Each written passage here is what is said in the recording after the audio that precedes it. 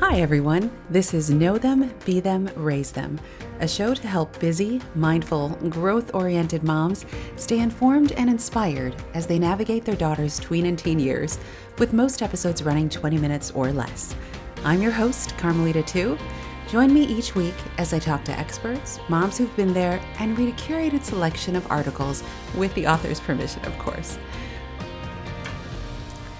My guest this week is Nicole Nepa. Nicole is a mom of three, an educator, encourager, and a leader. She's a certified life coach and holds a BA in psychology and an MS in mental health and school counseling. When I first met Nicole, I was intrigued by her 25-plus year history of coaching in a variety of settings. She started coaching girls gymnastics when she was just 13 and continued to coach for many years. She also became a school counselor for teens and a director of a homeschooling community before transitioning into her coaching practice, which includes support for teens. With her vast experience dealing with tween and teen girls, I figured she'd have some good bits of info to share. Here's our chat.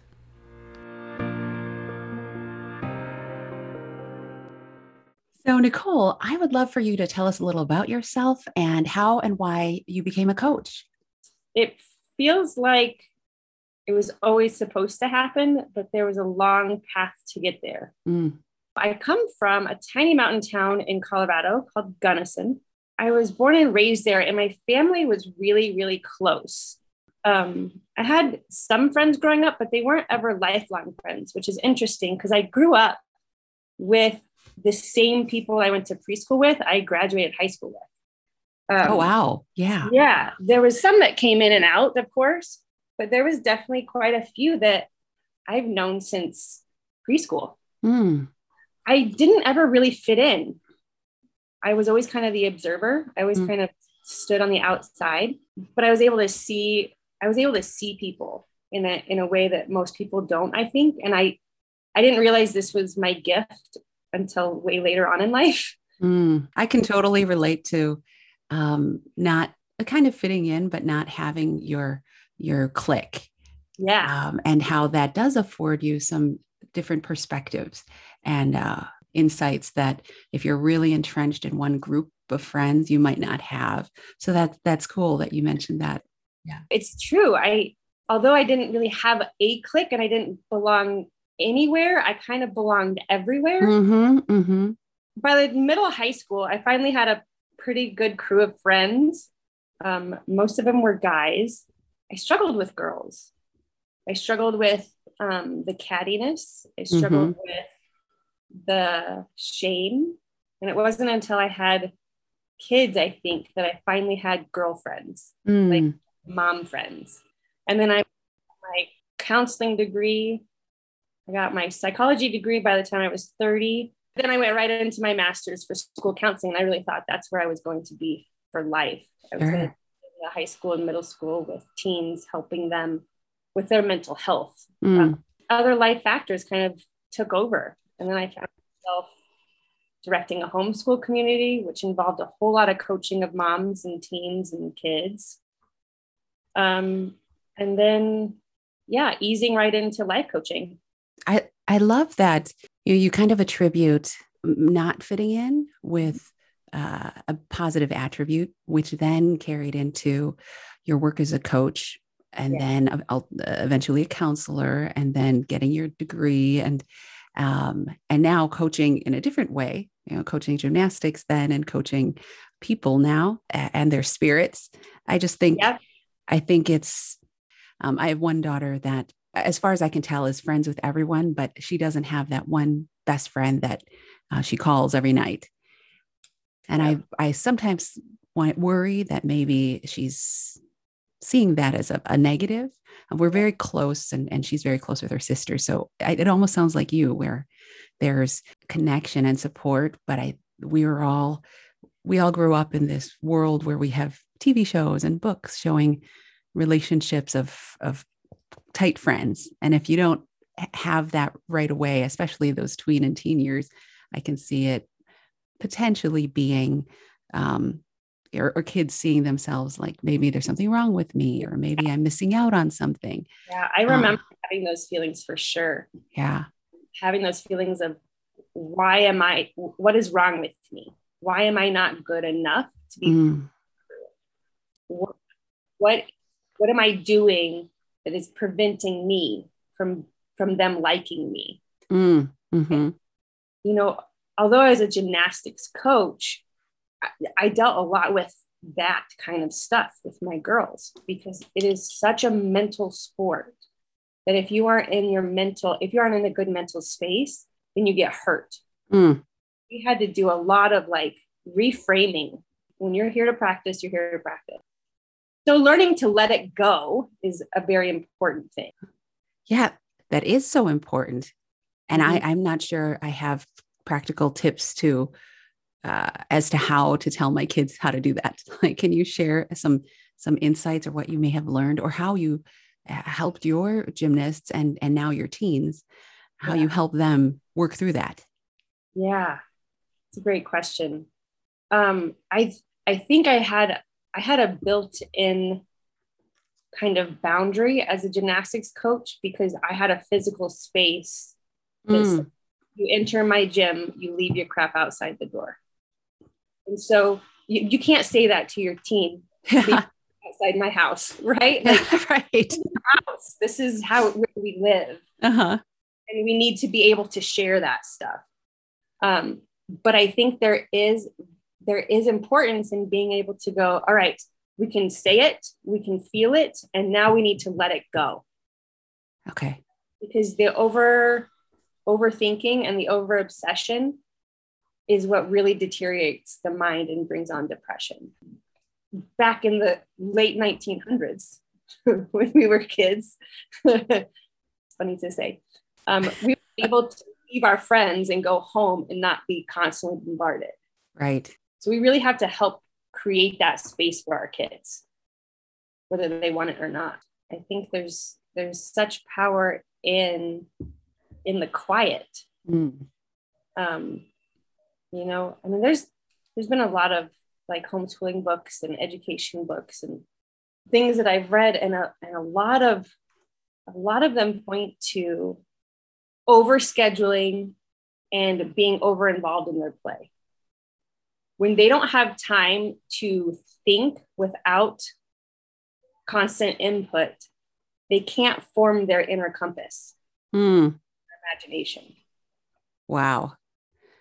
And what's funny is I think there's a tendency for parents raising kids right now to make sure their kids are constantly engaged. I know I have had to wean myself off of that desire and kind of talk myself through that, where if there's nothing entertaining them or informing them or trying to educate them, then it's somehow negligent. Yeah, it's a paradox. It's a paradox of learning, of growing, that you really do need that quiet, reflective time in order to really transform your information into learned knowledge.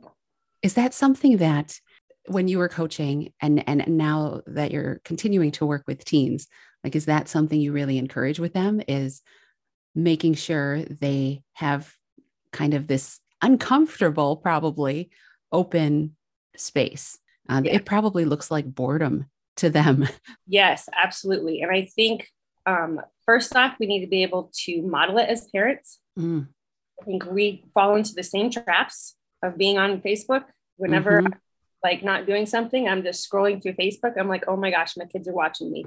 Right? Darn it. So I need to show stillness. I need to commit myself to that. But yeah, I do encourage that in my kids. I encourage that with gymnastics, we would have quiet time, 15 minutes before we would arrive to a meet space, where it was like, we're 15 minutes out, we're turning off the music, everyone was quiet, and you need to contemplate. Yeah.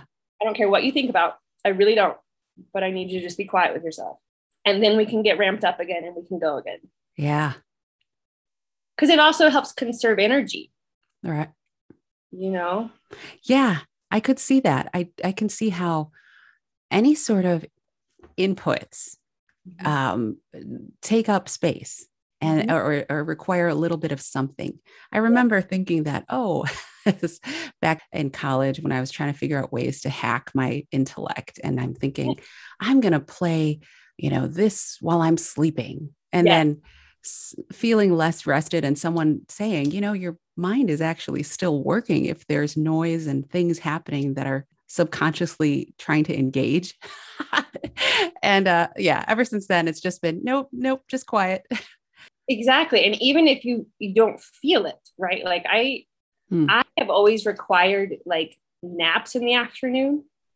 And it's not because I'm physically engaged all the time, which I used to have this like shame piece around, like, you're not like a physical manual labor. I don't know why you need a nap. Right.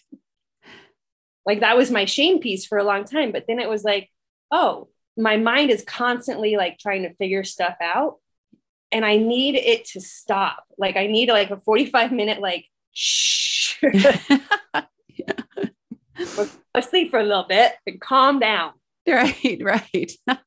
That's good that you're modeling that. I bet that when your kids see you nap, it normalizes it, right? And they see how it has a positive impact on you.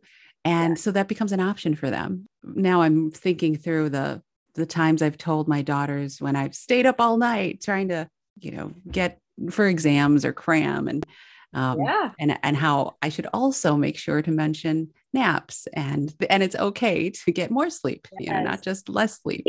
I think that's such a great point, Kat. I think that on one hand, it can be good for us to tell them how we did things poorly, like staying up all night cramming. Probably not the best option, right? Definitely a coping mechanism, right? I mean, it's definitely a thing, but we don't tell enough. Like, hey, this is what I'm doing to care for myself. I need this time. Like when I was homeschooling full time, all three boys, and my ex-husband wasn't in the picture for a while, I was 24/7 mom. And I would get to the end of the day and it was like, all right, y'all, I need like an hour in my room without you talking to me. And I'm doing this because I love you and I need a break. That's all that I need. And so I normalized that for them. It wasn't a punishment. It was more like, all right, you guys get free reign of the house. Just don't talk to me for an hour. I'm going to have some popcorn. I'm going to watch a show and I need you to leave me alone. And it was just so that I could like decompress. And they're like, sweet. Yeah. Doing that normalizes the fact that A, moms need a break. And B, I can also take a break if I need to. She's showing me I can. Yes. So I like to kind of leave with a couple of questions. One is, if you had a book to recommend to moms or parents of tween and teen girls, what would it be and why? To be quite honest, all of the works of Brene Brown have just filled me so much with understanding and the wording that I need to help my kids through their stuff. Being authentic, being able to be vulnerable, especially for my boys, where that is just not the norm yet. Right. Being able to say the words and modeling that for them. So her work has really done a lot for me in terms of parenting and leading people. If I could do a book with like a teen girl that was my own, I would do Gifts of Imperfections. I think that's such a great book for teens and moms to do together, because it's something that I think we struggle with throughout our life. I have not heard of that book, but I'm excited about it because especially for women, perfectionism is really pervasive. So I think that sounds like a good one. Yeah. And the thing I'd like to end with is a positive affirmation or quote that resonates with you, something that we can kind of leave on a contemplative and inspired note. I love this question. And I got to tell you, for a while, I was like, oh my gosh, there's so many. Where do I even start? It's true.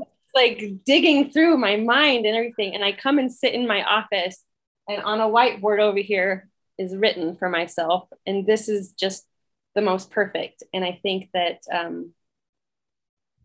it resonates with me for my whole life. And I think it's really good for all of us to do. It's from C.S. Lewis. It says, be weird, be random, be who you are, because you never know who would have loved the person you hide.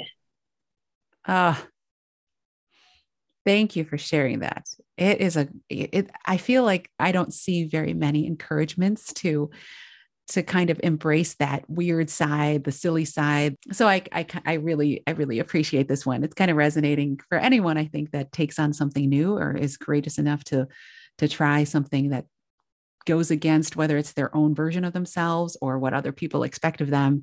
It's like, do it. So love it. Be weird, be random, be who you are, because you never know who would love the person you hide.